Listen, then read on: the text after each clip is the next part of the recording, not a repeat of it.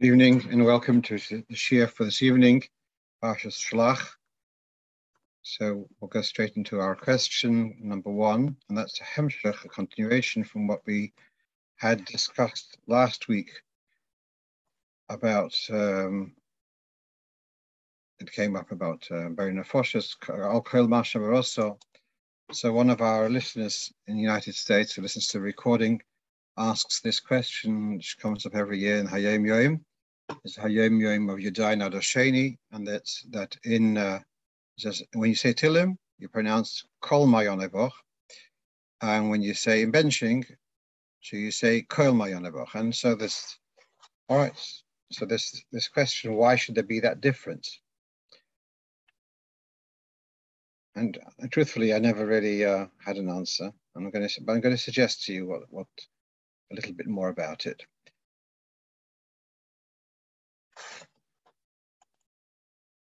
We've gone through this before, where the kol is kind of connected to the next word.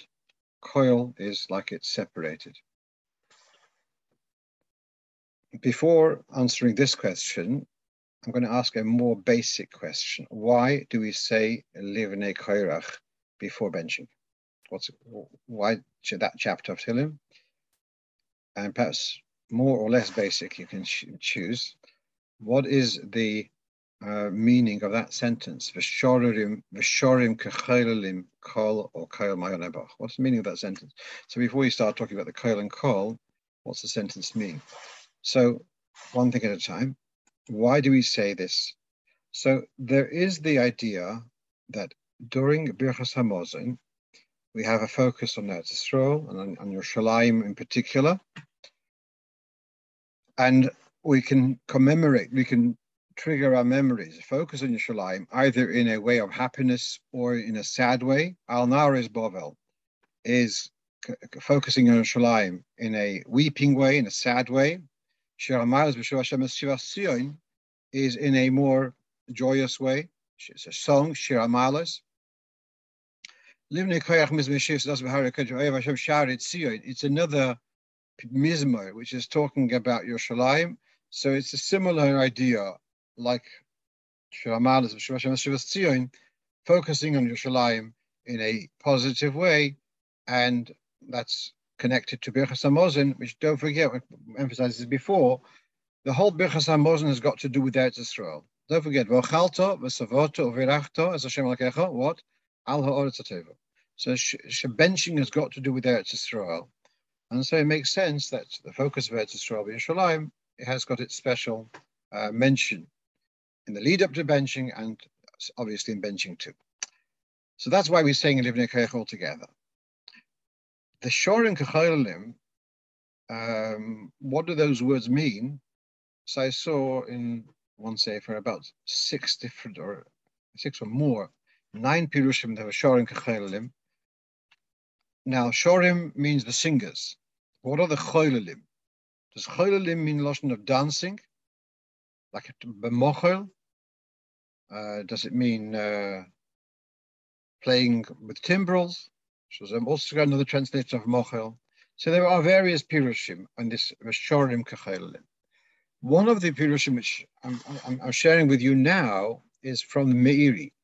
The Meiri lived about 700 years ago, and his pirush was only discovered in full perhaps in the last century. Although he is mentioned in the Shita Mekubetzes, etc. He is mentioned. They say he's known to have existed, but the manuscript of his pirush on the whole of Shas has been published within the last century. Right? I see he also has a pirush on Tehillim. So let's read his words. Oy nefarish shekol mayonai boch hu ma'amar ha'om. It's the who says kol mayonai boch? It's the people are saying this. The choylelim, the meaning of choylelim. What's the Mishnah jetzt? I'm half the Mishnah jetzt.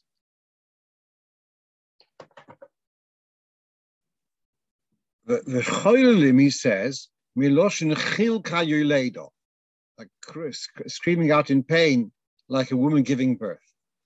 to say, Shorim L'Tzonelema Hamashorim L'Loiv Simchosum, the Oshram. So you've got the Shorim, the singers who are happy and joyous. They've got wealth. And then you've got those who are crying out in pain, L'Roiv Dagosum, the Onion, because of their anxieties and their worries and their poverty. Kulom Mayonom Boch. They all have their focus on you. On the word Mayonom is also, does it mean like the word Me'ayim, which means my innards, or does it mean focus? Whichever way, but it certainly means that they've got the Shorim, that the way Meiri is learning, that there's this focus. The Shorim and the Cholim, their focus is on you. So now, until the Meiri, the word kol in this passage means kol mayonai, the entire mayonai, my entire focus. Here the Meiri says, Shorim kecholim kulam. So the koil is referring to the Shorim and the Cholim. Therefore, it makes more sense to read it koil rather than kol, because it's not all of mayonai, but it's Shorim kecholim koil, all of the Shorim. It's less literal pshat, but that's the way the Meiri is learning. Now, so therefore we've got a legitimate meaning pirush, which should be koil mayonai boch. I don't see why that's associated to benching to more than intilim. My poshta pshat is of the Hayom Yom, you follow what's written in the Siddur. You're davening in the Siddur, it says with the koilam, it's koil. You're saying in Tilim, it's with the comments, say kol. You follow what's written in the Siddur. But that's how we should behave. Why is it written in the Siddur? Indifferent. It's a sharing with us another way of understanding the pasuk. And so it's legitimate to have to be aware. Someone's asked me, why is it, for example, in the Alter Rebbe Siddur, he says lo soser, and then in brackets nusach acher al tosir.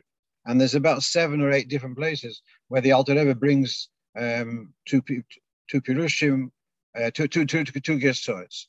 What's the reason for him giving 2 gersots? After all, you're only going to do one. But it is legitimate that you should know, whilst you're saying this pshat, but you should know that there's another pshat, and then it's okay to have both pirushim in mind. That's why he brought the other pirush, to have that other way in mind too. Okay, let's move on. Question. Common question, hot weather, lots of sun, people asking about wearing sunglasses on Shabbos in the Rosh Hashanah. Now, what about glasses? Never mind sunglasses.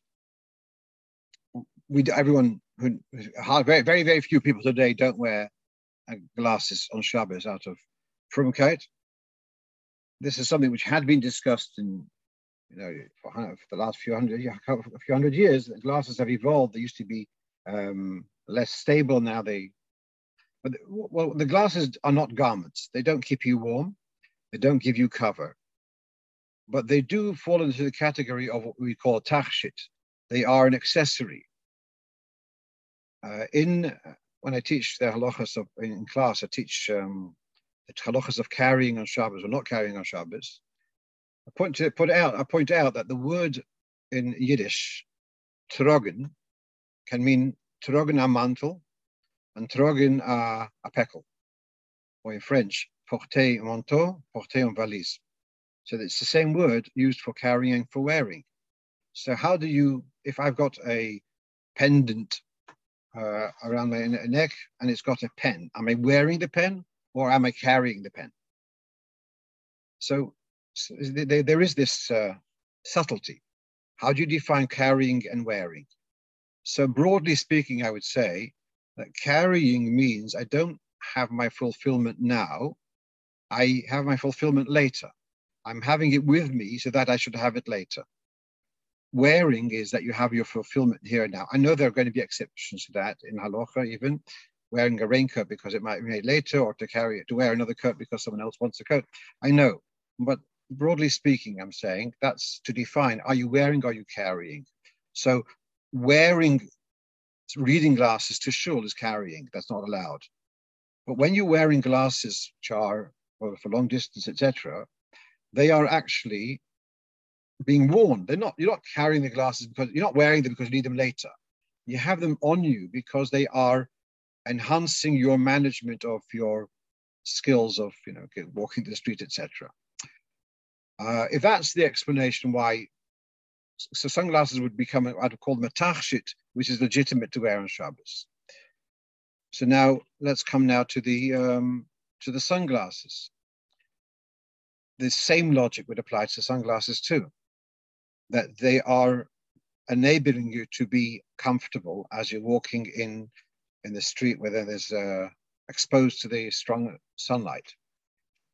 Having said that, the consensus of poskim, contemporary poskim, is not to wear sunglasses on Shabbos in Rosh Hashanah. I'm reading here from the Shmiras Shabbos Kilchasa.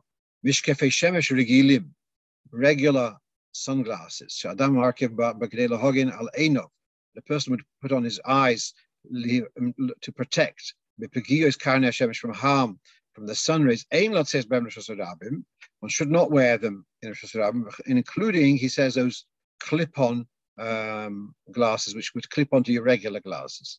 So what I've seen, having done a little bit of looking around, is the poskim don't, they say not to wear sunglasses. Their main concern is that you may come to slip them off. Let's say change of weather, etc. So you may be tempted to slip them off. And as a result, you don't wear sunglasses on Shabbos. If you are particularly prone to the sun rays, well, then the likelihood is that you'll have a pair of glasses which have got light sensory change of color, and those may be worn on Shabbos, as what we call them, photogray, whatever. Those are may be worn on Shabbos, and the reason being that the coloration, the change of color, is something which is not permanent. It's going to become more intense in sunlight, and as you go inside, after a couple of seconds, it's going to start, fading away. Let's move on. Okay, so someone asked me this week, could I explain the parameters of kibud av vo'em, of a ger to their biological parents? Obviously, the ger has made a very significant choice, going away from the culture of his parents. And now, so what's the relationship now? So here we have Shulchan Aruch. It's in the end of Hilchos Kibud Av Vo'em, Siman Reish Mem Aleph in Yoreh De'ah. Ger osu lekalel oviv hagoy. A ger may not curse his father. Well, the hakoy say not to strike him, v'lo yivazeyu, not to abuse him. Shelo yomru. Why should a ger not do so? Because shelo yomru bonum b'kedusha chamura lekedusha akala. There will be the perception, when he was a goy, he had to respect his father. Now he became more religious, therefore he can be more abusive. That doesn't look right. So then there's another point which is brought in poskim. The Rambam doesn't. Rambam says kibud ksas, a little bit of respect in some way. Reb Moshe Feinstein in Nigras Moshe says there should be some kind of, at least there's a term in Hebrew, kofri toiva, which means that you are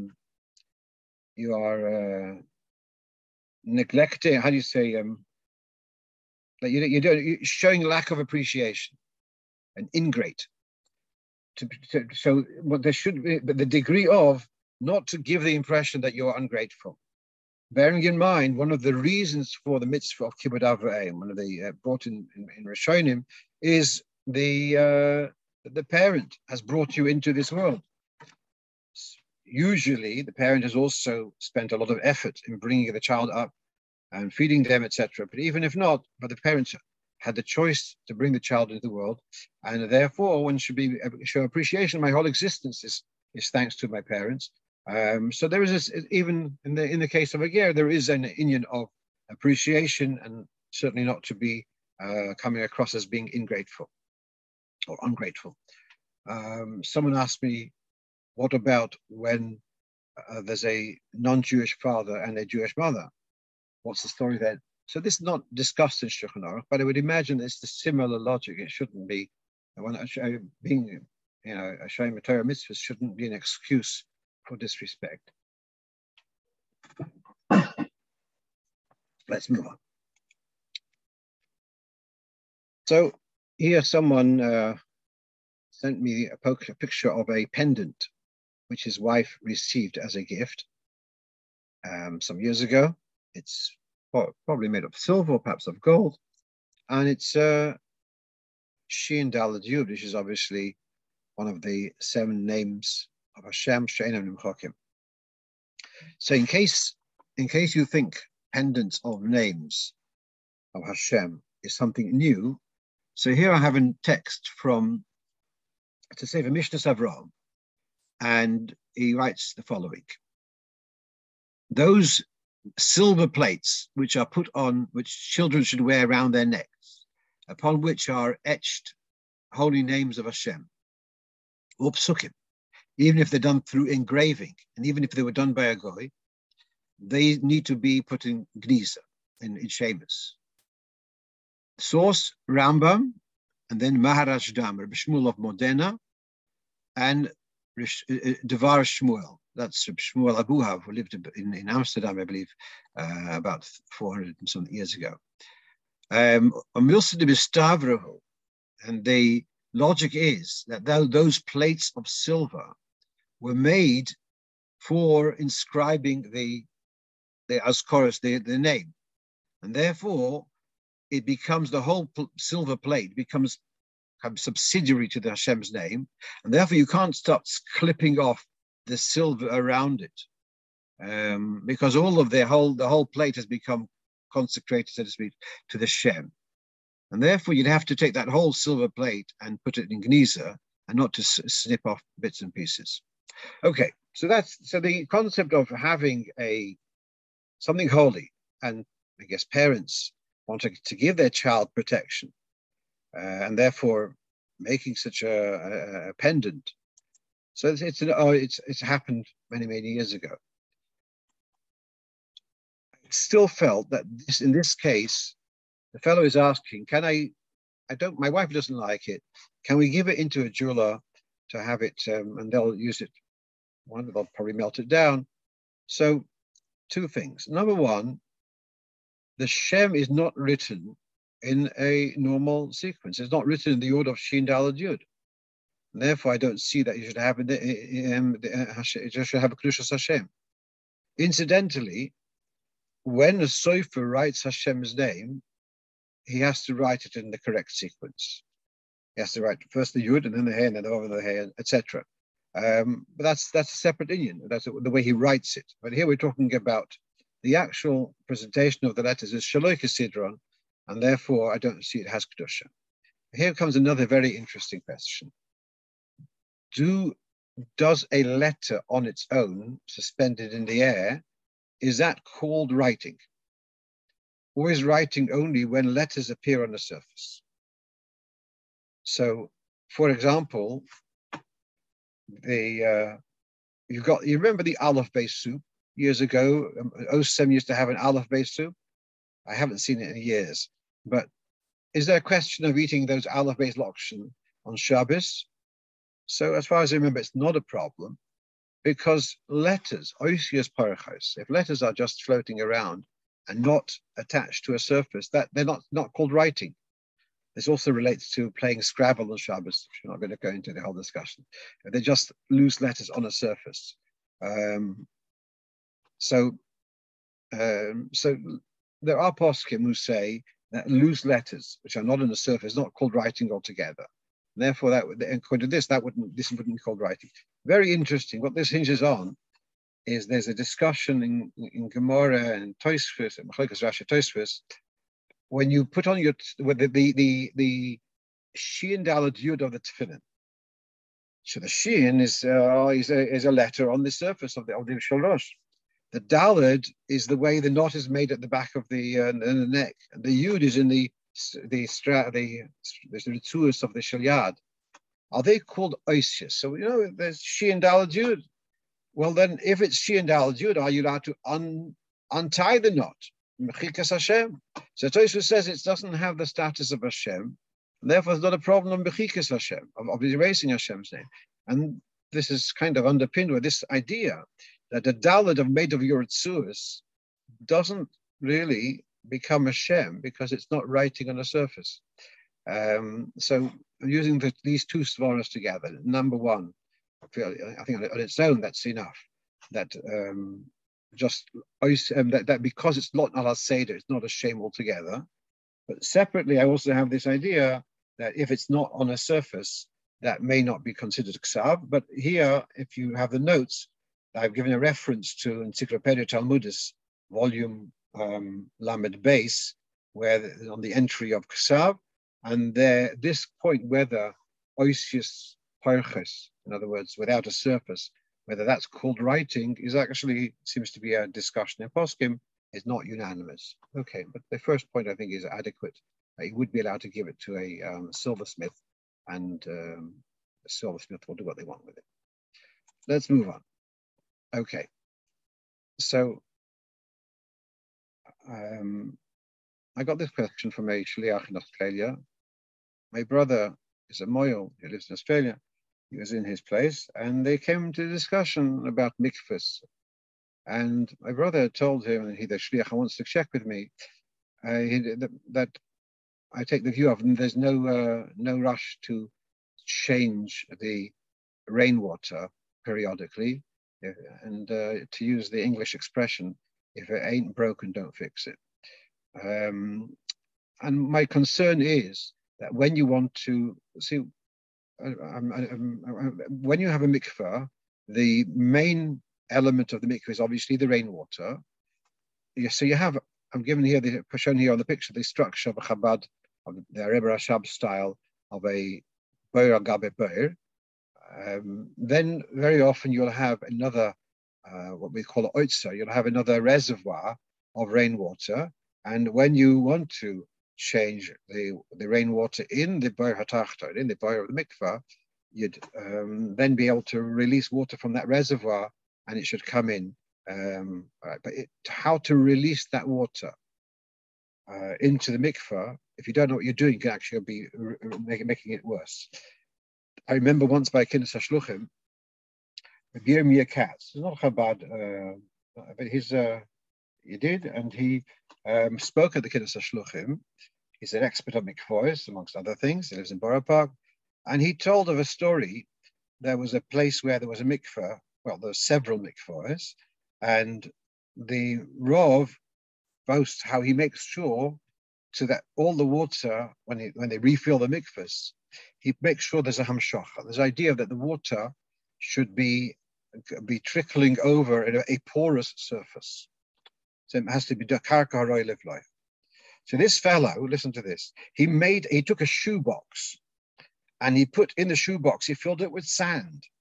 And then he put, whatever the box was, made of plastic, but it was a box which he filled with sand, and all the water which would go into the mikveh would pour into this box of sand and then overflow into the mikveh. He had effectively made all the water going to the mikveh posel, because the box is like a bucket. So all the water he was making hamshocha. He had ruined the mikveh by using his bucket with sand. So if you know what you're doing, you can actually make it worse. So that's one piece of advice. But then let me explain something. We have here the basic rainwater. A regular mikveh, not Chabad, will have a pool of rainwater side by side to what we call the boirat tefillah, where people actually immerse. Obviously, when people go into the mikveh, the water level rises, and water will flow from, if the opening is, if the hashak is open, so there will be water flowing from the warm boirat tefillah into the hashak, in the mikveh. As that person goes out, well, then the water will go down. So then water from the side boil will go into the boirat tefillah. That's going to be, and so there's going to be exchange of water inevitably. And that's, they say, there is this concern that there's some shittas and Rishonim, in particular the Ravid, who is concerned that if the original water has been exchanged for other water, And that's so then, and you don't have 40 of the original rainwater, so then you have a problem. The most poskim don't worry about this. As I say, most mikvahs which are side by side do not have a mechanism to protect for this. The Chabad style of having Beir al Gabe Beir does have a natural protection because the water at the bottom will stay at the bottom, and on the top, and usually also the fact that the water in the upper level is warm water, the water at the bottom level is cold water, so that also encourages that there should not be an interchange of the water beneath to the water above. So really we could relax and feel confident that there is no exchange of water. Nevertheless, there is the niggling concern that there may be a little bit of exchange between the upper and the lower. And therefore, so some Rabbanim are recommending you should change the rainwater once a year, let's say. I'll tell you, besides my if it ain't broken, don't fix it concern, I have a fundamental question here.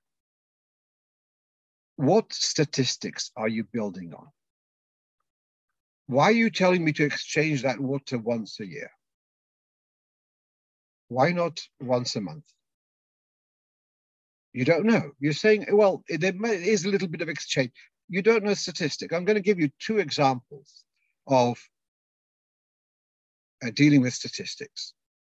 One example is, we know that for a street to become a Rishus Rabbim D'Oraisa, so there's the opinion of Rashi and many Rishonim, that if it has 600,000 daily users, that's a Rishus Rabbim D'Oraisa. I'm not telling you anything new at the moment. My question is, where does a Sishimri become? Digle Midbar. That was the population which used the public area between the camp of the Yidden to the Machne Leviah, where Moshe Rabbeinu lived. Okay, so there were 600,000. Yeah? There were no younger people. What about the Bnei Levi? They weren't counted from 20 to 60. They were counted from 30 days old. Yeah? So we don't know exactly. What about the women? So why do you say 600,000? Say 2 million. Why stop by 2 million? Why extra 3 million? Extra 1.5? We don't know. We don't have a figure. We have one figure, and that is Shishim Ribui, and that's what we work with. We work with the statistic which we have, even though it's obviously not totally accurate, but that's what we have, and that's what we work with. Similarly, I'm going to give you another example. I have here let's say a knife, and this was dipped into a pot of hot chazer, of lard. It was dipped in. Took it out.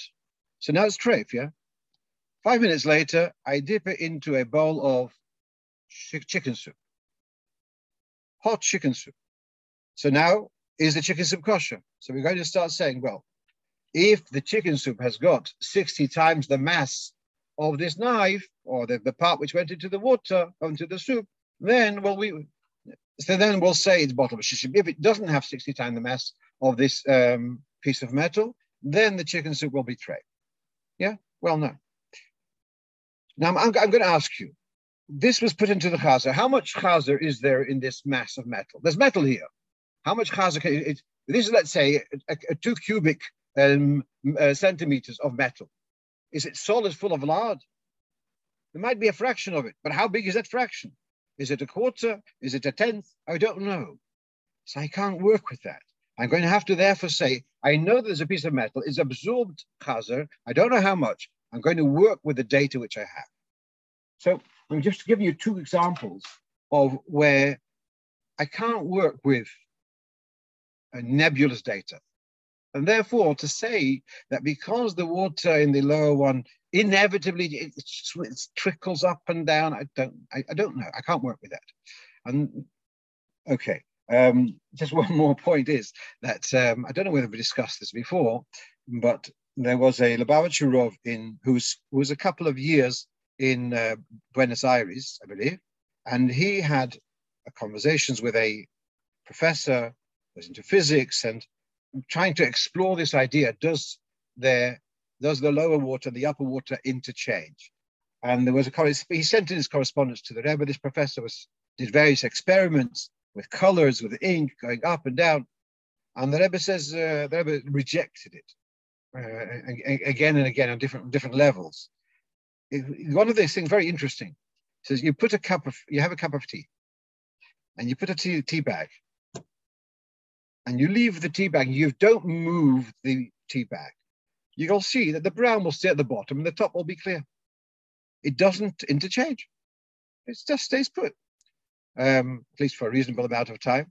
I don't remember the detail, and certainly when there's a wall separating them, there's just a little opening.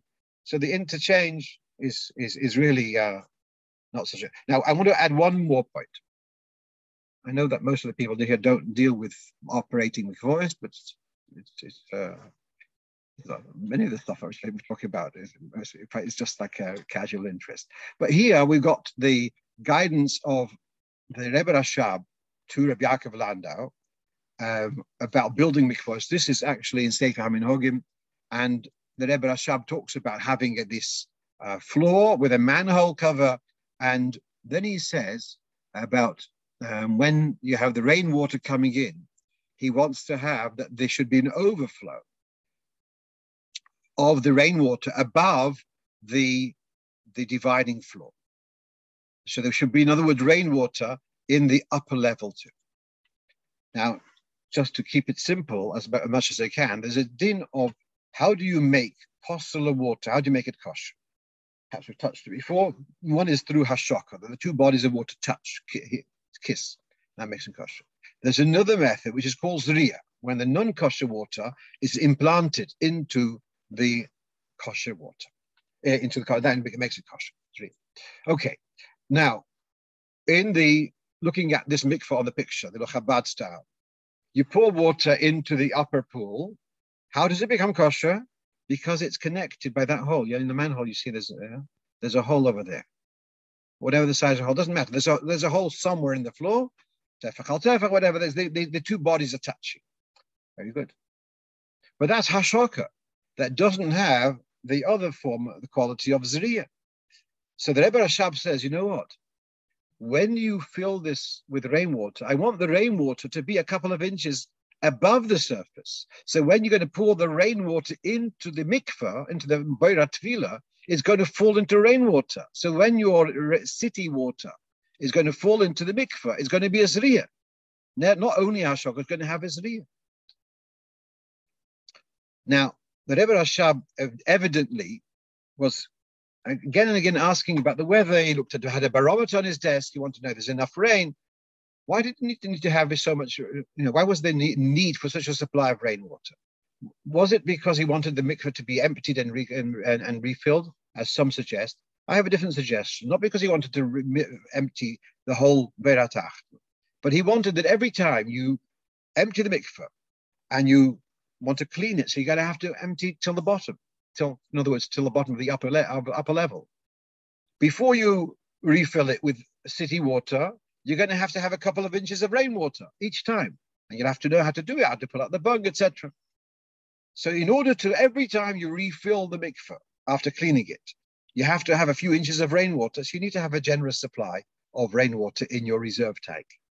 So that's why he was concerned and conscientious that there should be an ample supply of rainwater, not for switching the Ber HaTachton, but for the maintenance of the Ber HaElyon to be able to have the facility of Zriya. Our Rebbe introduced an alternative to the Rebbe Rashab's idea. And the Rebbe writes in a letter, if you could work out that the tap water should fall straight into the hole, into the connecting hole. In this way, you'll achieve Zriya. So instead of the Rebbe Rashab's method of having a couple of inches of rainwater above the floor, the Rebbe has an alternative. You don't need to have a few inches every time, which is, as you can understand, each time it's emptying it and etc. It's a difficult thing to achieve. Instead, you have the tap water falling directly into the nekev hashaka, and in this way you have Zriya. Okay.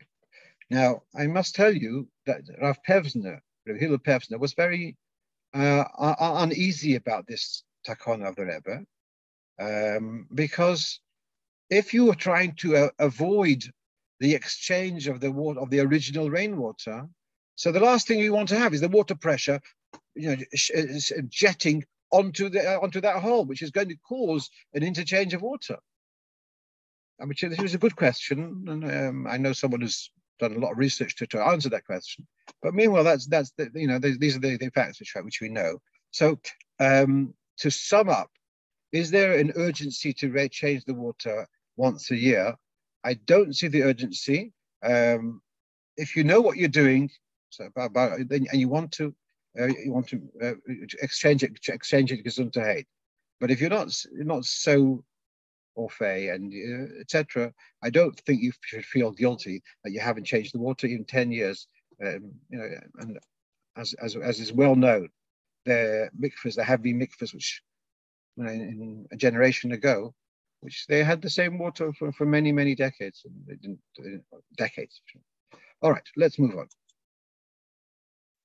I know I might get some stick for this, but fine. I must say, just to finish off, both Rabbi Beryl Levin in his book on Mikvahs and Rabbi Yosef Yitzchak Fegelstock of Buenos Aires, they both do recommend exchange the water, but they don't give clear guidelines what should be the definition when you have to do it. Okay. One of our listeners heard that we talked about not rolling a Sefer Torah berabim, and this is halacha in Shulchan Aruch.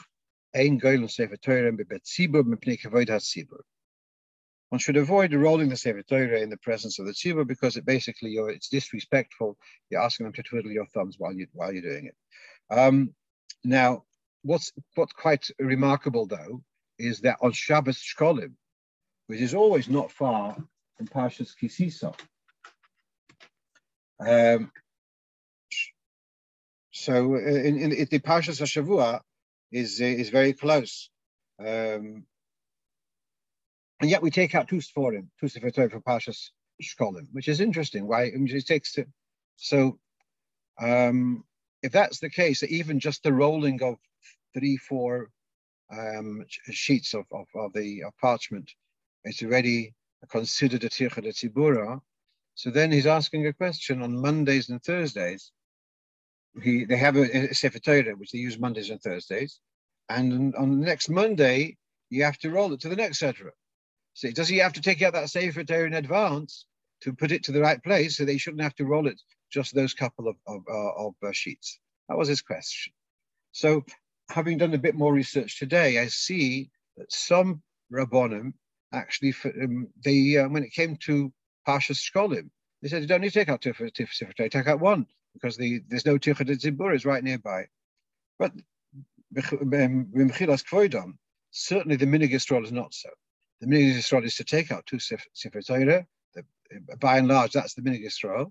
Well, you could say it's because Loi Plug, since when you do a different parsha from after, usually we take out another Sefer Torah.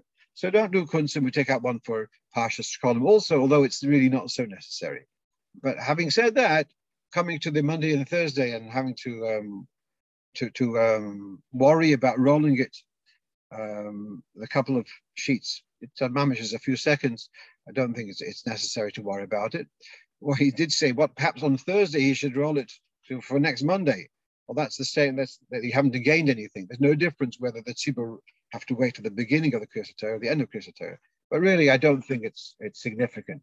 The rolling of from one Sedra to the next is not significant. It's only on Parshas Shkolim because of Lei Plug. We generally have the minute to switch to have two Sefer Torah. Someone's pointing out that you find the lower boyer filled with a lot of hair. Yes, definitely that you should be maintaining the lower bow. It's important that the lower bow should be maintained, and that means from time to time you lift the manhole and you check what's going on there. You can find hair. You can sometimes find dirt also, which finds its way there. You can use a vacuum cleaner to clean it out. another thing is important. Don't ask me details, but there's something called Legionnaire's disease, which affects water which is staying in one place. The way to control it is with some kind of chemicals, whether it's chlorine or something. Of course, you have to maintain the Be'er HaTachton, but I'm not talking about maintaining. I'm talking about exchanging the water, which is a much bigger job of emptying it and having a reservoir and etc. etc. Rabbi Yomin is pointing out, surely using 2 Sforim takes more time than a short rolling, an extra Hagba. Yeah, that's the one we're looking at. Meanwhile, you have another guy, you can sell Hagba to another person. It's another kibbud. And meanwhile, it's how do you say, it's a tumult. You read the Sichos where the Rebbe talks about when you take out 3 Sforim and you make a ganze tumult. Instead of doing it discreetly, you can make basically we're doing another parsha. It deserves to have a bit of tumult about it, a bit of noise. Okay, let's move on. Okay, so the next thing we have is about selling stuff on your website. If you have a website which is selling stuff, must you close your website for Shabbos? So before websites were invented, there were vending machines, and the question was, well, if I had a vending machine in a train station and it sells cigarettes, chocolate, whatever it may be, candies, am I allowed to have my vending machine there on Shabbos? This is addressed in the Sefer Shalos Teshuvos Maharshag. He was a Rav in Szombathely in Hungary pre-war, and he says that's okay. The reason is that you're selling a product, whether the people buy the product before Shabbos or on Shabbos or after Shabbos doesn't matter to you. And therefore, he doesn't see that as trading on Shabbos. It's available. So I tell you, that's his. Now let's come to the website. The websites are even less than a vending machine. If you let's say you're selling furniture. So what's the pshat? Your website is like a post box.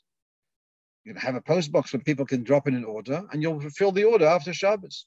So the website is also like a post box where people can put in an order.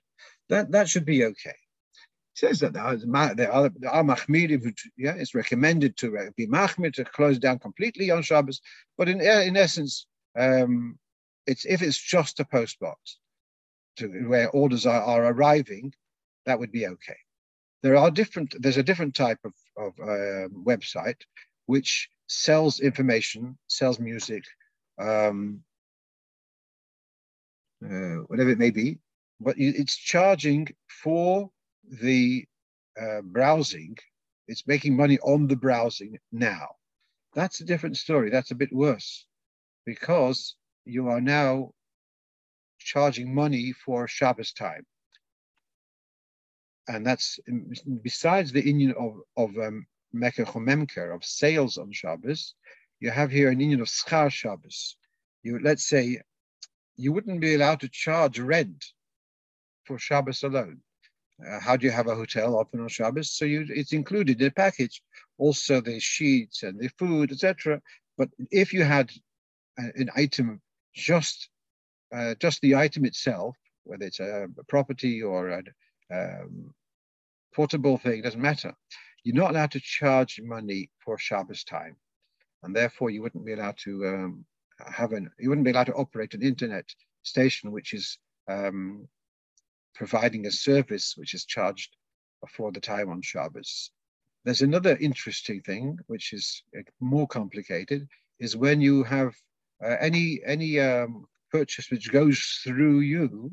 If any of your users goes and buys up the purchase by a third party, you will get a commission.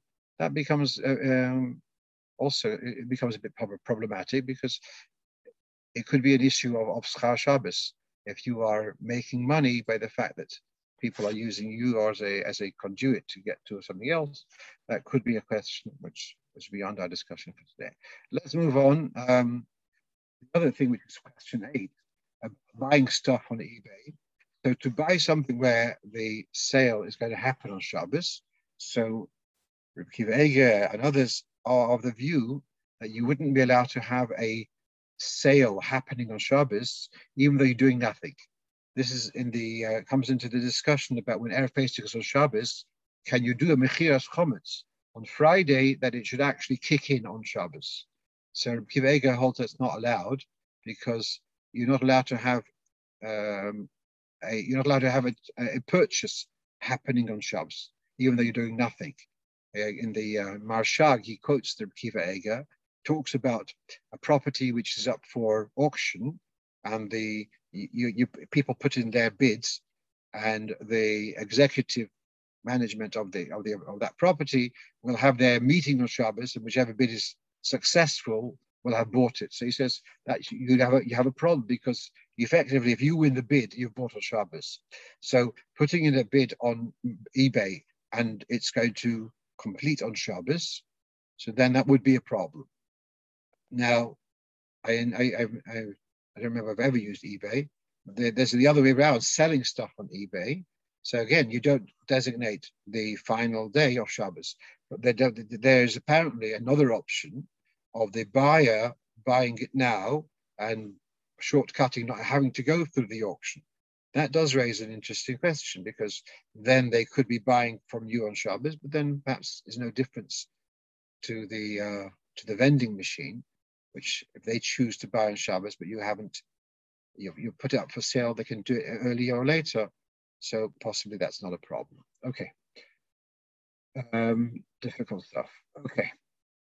So now, because this past week in the Rambam of 3 days, 3 prakim a day, we're learning about brachas on food. So someone sent me a question. There's the idea when you've got a mixture of foods. So if you have a preference, which is the main one, which is the subsidiary one, then you make the bracha on the main one. So if you have an egg and avocado salad, so you're going to have to consult with your nefesh habamis, which is the main thing, the avocado or the egg, and therefore you'll make a decision whether it's basically an egg salad with a bit of avocado to flavor it, and therefore it's shahakol, or it's an avocado salad, but you've got a bit of egg to flavor it, and therefore the bracha that salad is ha'etz. So that's all right. And then if your nefesh habamis doesn't give you enough information, so then you go according to the majority. The roiv will decide what the majority component, and that will decide what bracha it is. Exception to both of these is that when they're in the mixture, there is mezainis. And mezainis mostly, unless it's there just for holding stuff together, like in gefilte fish, etc.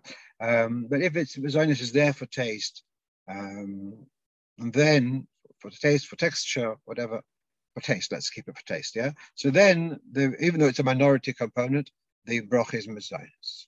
So now, this fellow writes to me that he remembers that in around Tofshin Mem Zayin, no, sorry, Tofshin Nun Zayin possibly, there was a tragic case in Crown Heights that an elderly bocher by the name of Shlomo was murdered. I think it was a Shabbos even. And in his memory, they established Sudas Shlomo in 770. And Sudas Shlomo makes a big cholent every in honor of every Shabbos. And there are many people in 770 who don't necessarily have a home to go to. So he's his Tofshin Mem Vav, I'm told. So, okay. And Shlomo Fishman, his name was. Shem Yom Domo, thank you. And so they made this cholent. And Rabbi Marlow was the Rav at the time. And incidentally, someone pointed out to me that Rav Marlow's yahrzeit was just this past week on Chof Sivan. So Rav Marlow has ruled that the cholent is mezainis. Now, interesting how things evolve. So someone sent to me a message that there was something more to it, because when you make kiddush, you have to have kiddush b'mokum suda.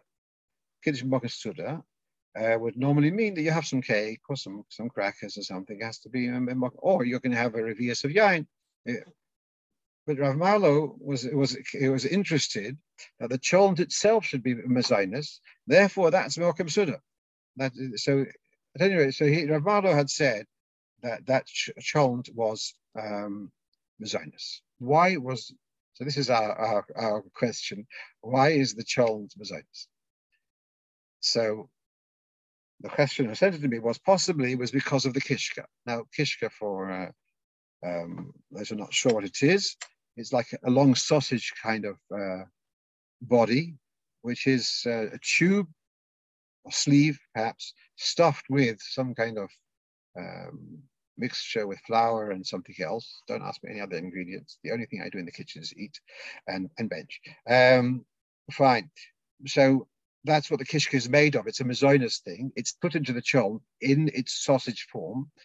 But I didn't feel that that's considered mixed in to be able to dominate and to define the bracha for the cholent.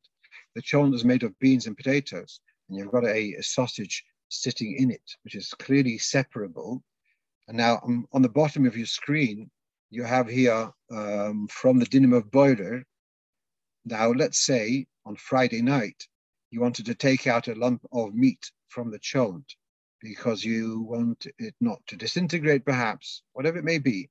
It's not a problem of boiler. So if you had, let's say, the opposite, if it was, let's say, a goulash, and you start picking out another piece of meat, and put it into another container, if you do that Friday night, not because you want to eat it now, but because you want to keep it for later, that's a sort of boiler. Because even taking food from food, oichel me oichel, if it's for achas man, if it's for delayed use, it comes into this sort of boiler. But if it's a large chunk of meat, which is not mixed in, it's clearly standing apart, then to take out that large chunk of meat from the cholent to put it aside is not a problem of boiler. So the boiler means the opposite of tarovus. It was in a mixed up state, and now you're separating it.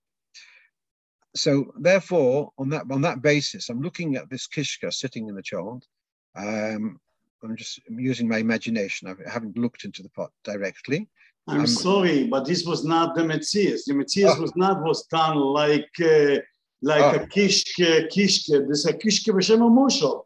This was poshet a kugel or what? This was it was mixed. This was mixed to the whole cholent. So now, ich verstehe mich jetzt. Okay, thank you, Reb Taryag. So it's saying that the kishka was well mixed into the cholent. If that's the case, then it makes sense why it was why it made the whole cholent mazonos.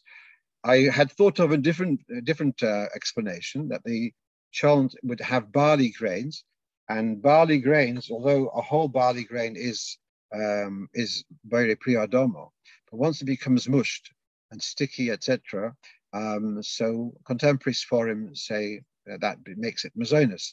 So I was thinking that perhaps if it instead of the kugel, the kishka being the factor to make it mazonos, it was the barley. But all right, thank you for clarifying that.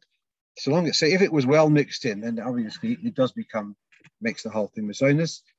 Even though probably you could pick up a chunk of this kishka separately, but since it's well mixed in, it'd probably be similar to what I said about the goulash meat being well mixed in, and therefore is called a tarovus and makes the whole thing back to the kishka would make the whole thing mazonos. Right. One last thing, and that is we had this discussion about Baruch Hashem, answering Amen after Baruch Hashem Li'olam. So one of our listeners, it was in a recording, so he's in this position. He often davens in the Non Chabad Shul, and till now he has been saying Baruch Hashem, has been answering Amen. Does he have to do Hatoras Nedarim if he wants to stop? So here I told him that you don't need to. You have in Shulchan Aruch and the Dinim of Nedarim about a minik toiv. So if you had done so, if you're being, and that's a minig isur, you've been avoiding something consciously. If you didn't really, you had possibly made a mistake, you thought it's osur, and now you found out that it isn't osur, it's just that people don't do it. Oh, but yeah, so then you are allowed to stop without Hatoras Nedarim. Second opinion says you should do Hatoras Nedarim. Ramor paskins v'haminik isvara rishayna. So basically, the point here is that if you have been doing something which you're worried about a neder, but if you're doing it under the illusion that that is the halacha, and now you realize that the halacha is not so, so then you don't need to have Hatoras Nedarim to change your practice. Two other things came in about this.